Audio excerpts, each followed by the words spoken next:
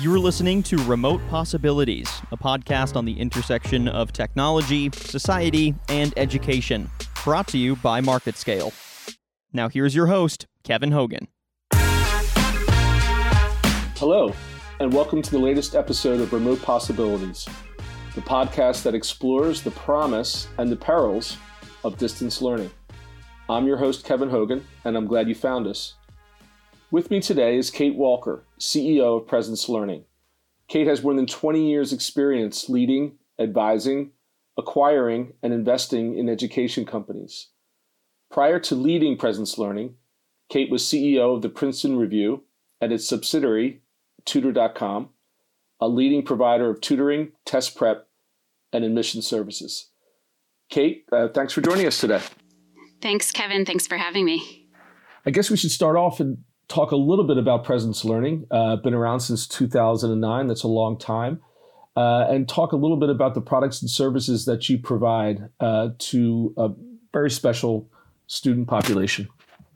Yes, absolutely. So we were founded back in 2009 when we saw an opportunity to use technology to help schools deliver online special education services, particularly around speech therapy and occupational therapy and mental health services for students with special education needs who weren't able to get those services on site. So when we started out, it was really about helping school districts who weren't able to hire and attract clinicians to come work on site. So it was a lot of very remote rural districts. It was a lot of under-resourced urban centers that really needed help getting clinicians in place to serve their students in their special education programs. And we started, as I said, back in 2009. We've grown over the past 10 plus years and have expanded and partnered with school districts now all across the country. We're in 43 states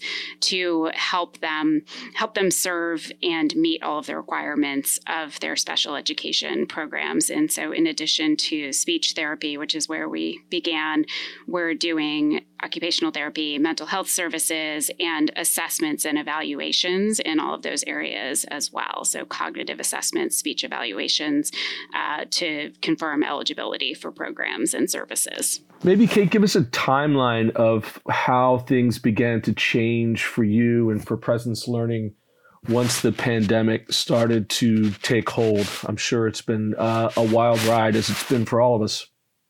Yeah, it was really, I remember it date by date because I remember it was Friday, March 13th was when, everything started to rapidly accelerate. More and more schools and then states announced that they were going to be closed for, as yet to be determined amounts of time. And it was really probably 2 weeks before that we started realizing on our part, this is going to be a big change. It's going to be a big need. It's going to change everything for us because, as I said, we were working with a lot of schools, but they were schools in, these sort of specific niche areas where they had an outsized need.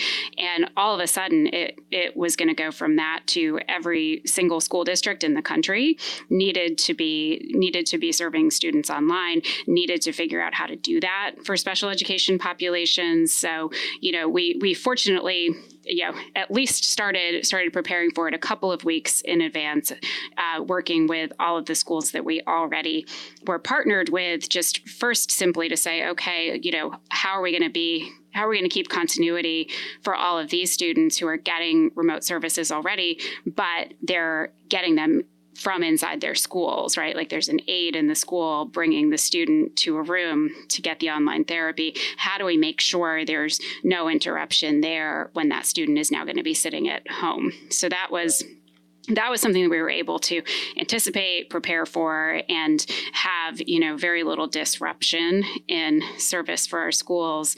But then there was, this huge new thing of what about all of the rest of the schools that we're not already working with, that aren't doing anything online? How are we going to help them? And so it was, the opening up of just a massive new need. And in those early weeks, last 2 weeks of March, first week of April, everything started coming our way. We saw our applications from clinicians interested in coming to work in teletherapy multiply by about 10 times in those early weeks. So we were seeing on that end, this whole profession coming to us, like, help me, I can't do my work in the way I've always done it. Can I have work through you? So there was that side of it. And then we saw a similar lift in inquiries and calls from school districts wanting to talk to us to figure out how they could shift all of those services that they'd been running in schools online. So I could go on for a long time, which I'll let you ask your specific questions. But I will say it just resulted in a very significant and rapid shift for us in rethinking what we offer and how we offer it, so that it could be relevant for every school. How do you grade the overall response of the industry to this dramatic shift?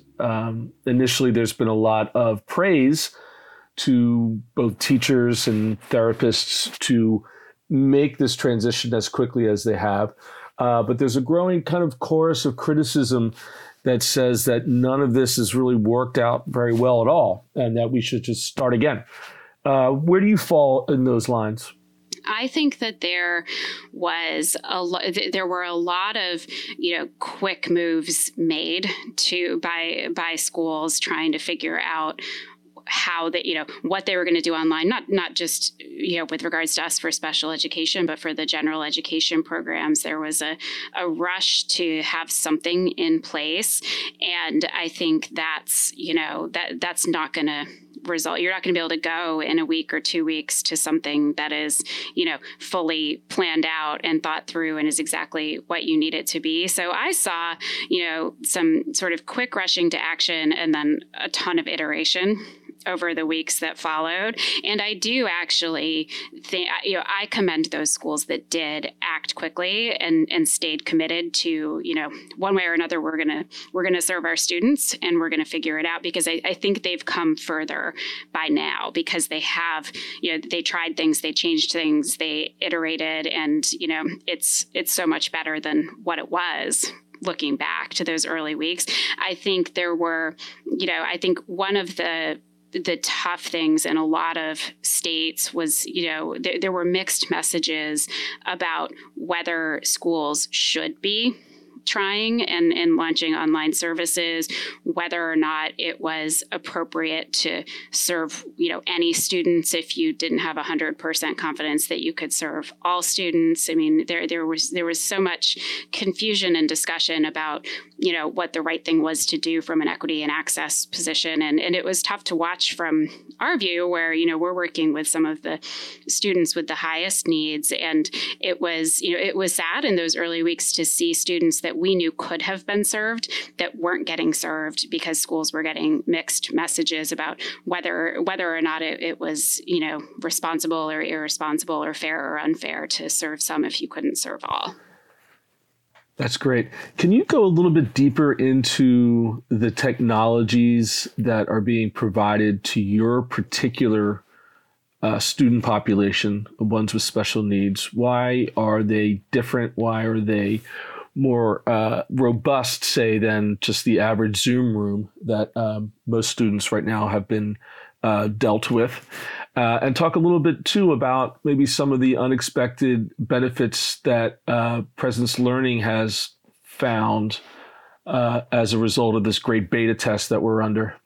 Yeah. I mean, on the technology question, I think that's so important. And, we don't see every school asking those questions and really, thinking through the differences between, a video conferencing platform that, might have been designed or built for business interactions, right, versus something that was built for schools. And when we talk to our therapists who are actually using our platform for their therapy and to do their assessments, I think the big difference is, with something like our platform, they're working within something that was designed by clinicians for clinicians to use for this purpose, to engage with not just kids, but kids with special needs. So there are, a ton of sort of seemingly small, but really important features that have been built in over the years at the request of therapists, things like,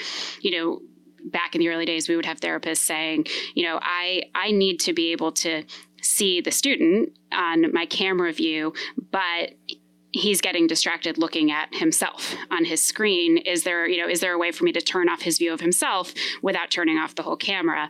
Sure, we can build that in, right? And, a million little things like that over the years got added in different ways to control the use of the mouse in, some areas, but not all areas of the screen, to control the way it looks, to, turn off and on different features, because it's really all about, in this use case, you're trying to run a focused and engaged therapy session. And, you think of it as sort of the command center of the therapist. And so to build something for that use, that when you get something like occupational therapy is going to require multiple camera views at different angles to see the writing or to see the actions in addition to the face of the student. There's sort of all of these elements of it that really matter if you want it to work for online therapy. I mean, you're trying to create a new way to do things that were originally done in a room all together, right? And so that has taken a lot of custom building to create something that really works. And I think it's really cool that technology can do that and can create an equal or sometimes better experience for a therapist to really engage that student and focus the student. But there's a whole lot more to it than, just clicking a link in and engaging through a video. The biggest benefit for us has been just, until now, this was still, I think, in the early phases of adoption. It was behind where things like online tutoring have gotten to in terms of, acceptance and broad use. I think there were still a lot of questions out there of, I don't think you can do this online. I don't think it's really going to work. And so when we've always said, if you just try it, you'll see. And what happened was this forced trial where, people really needed to try it and see. And I think it proved to a lot of skeptics that you can engage, you can build rapport with a student through a screen. So that matters not just for our space within special education, but for all of these forms and formats of online learning. I mean, that, getting past that skepticism that I think was still lingering out there among a lot of educators of, how can I really connect with the student and build that rapport. I think we've come a long way in a very short amount of time now in really showing people that you can do this, and right. you can really connect with the student, and you don't have to be physically in the same room with them. Now, from my experience covering special education, that politics and bureaucracy is as big of an obstacle as, say, using technology to assist students with special needs.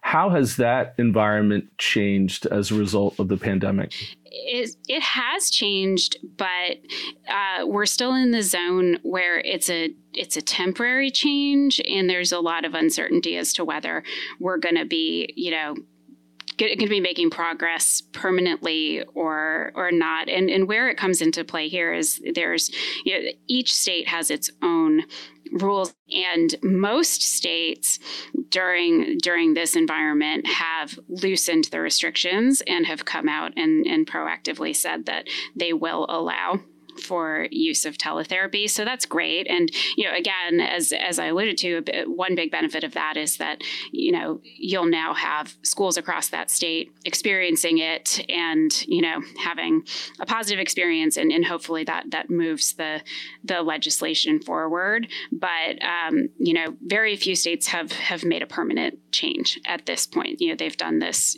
sort of for 6 weeks, for 8 weeks, we'll lift this restriction and then we'll see. So I think there's still a lot of holding back because of that, of, schools not really getting clear guidance or really knowing, is this something that if I go and invest in implementing this program, am I going to be able to continue to use it going forward? Now, everyone is looking into the crystal ball, trying to figure out what's going to happen in the fall, depending on where you are in the world, in the country. What are your best case and worst case scenarios in terms of the use of remote learning for special needs kids going? I'll give you the near term this fall, and then maybe 2 years from now. Where do you see it? Yeah, I mean, I think that everybody's making predictions about what the fall is going to look like. And I'd say if there's any sort of gravitating towards a majority theory, it's that, most schools will be able to reopen, but on, staggered schedules or, spaced out schedules or alternating weeks. I mean, in some form, there's going to need to be a further splitting of groups and classes to account for social distancing.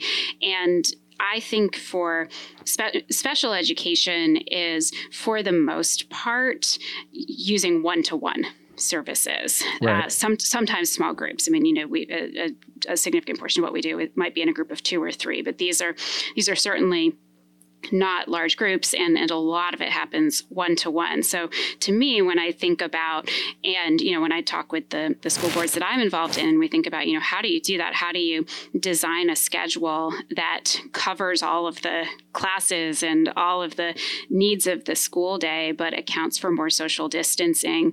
I think what we'll see is things like the special education services that are happening one-on-one can, those can certainly be moved out of the classroom and even out of the primary school day to an after school schedule. So I think it's going to be a really helpful element for schools as they start to, figure out how to design their schedules to account for this, at least, with these pieces that can happen individually and can happen, from the home. I think that's going to be a needed helper to try to fit everything in during this period of, either, like I said, spaced out scheduling, or, others are sort of fearing the back and forth. We come back to session and then we have to close 6 weeks later because there's another uptick. And so for those scenarios, the back and forth as well, I think that what will become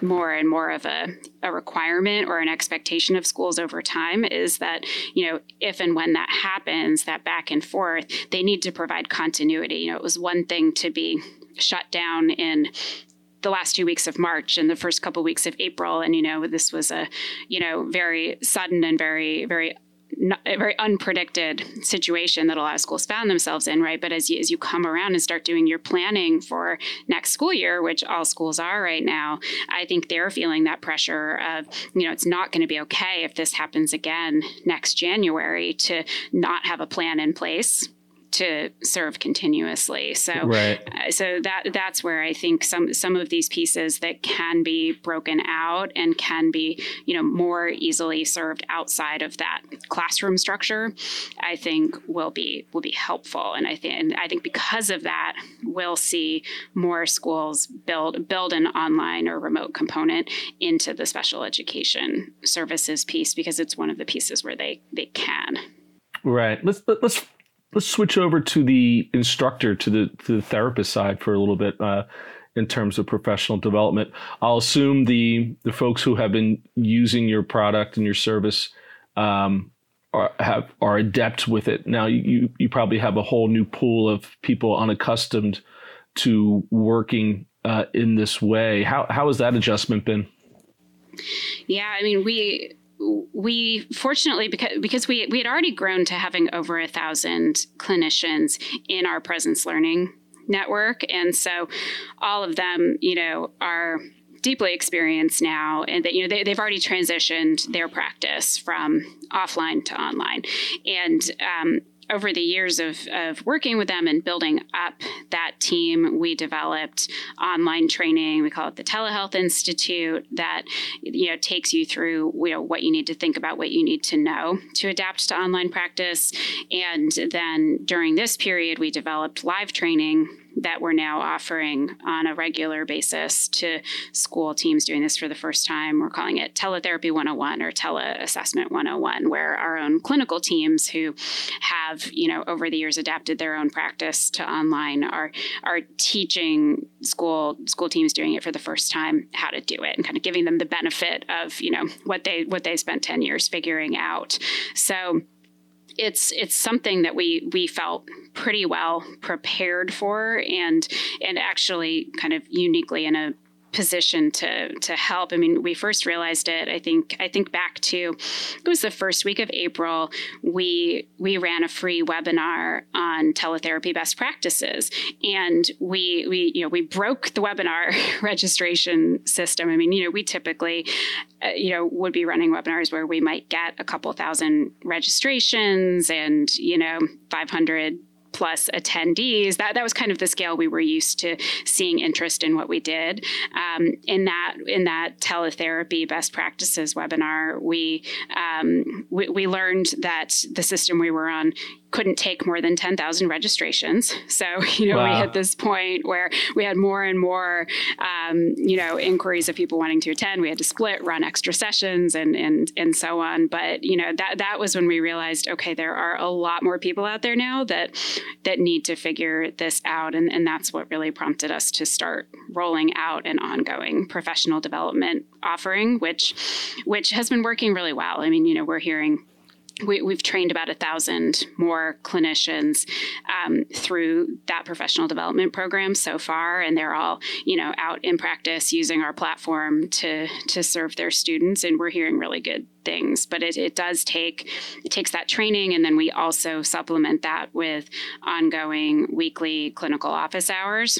And it takes time, and it takes really learning a different approach. This isn't the kind of thing where you like with any part of instruction. I think you can't just take what you know from the on-site classroom and open up a browser and get to it. There are a lot of differences in online classroom management, or in our case, online therapy management, that we're trying to do our best to highlight and teach and set people up for what many of them probably never thought they would need to transition to in their careers, right? I mean, it's a massively steep learning curve for a lot of people right now. Well, to wrap things up, maybe we should talk about a bit of news, not to bury the lead, but congratulations. I read that you have received a new series of funding. It amazes me. One of the amazing things about all this is that everything does seem to continue to happen, especially when it comes to the financial world. And talk a little bit about your new funding and what you plan to do with it. Yeah, thank you. We're very excited about it. We announced it yesterday, and we raised $27 million with Bain Capital Double Impact as the lead fund. And the conversations we were having about the transaction started long before COVID became a reality. So, I mean, going back to, I joined PresenceLearning over a year ago in January 2019 and started building a new leadership team and a new strategy for growing to national scale. And I knew that we'd want to bring in more capital to back that strategy and expand our reach. And I actually first met with the Bain Double Impact team in February of 2019, so over a year ago.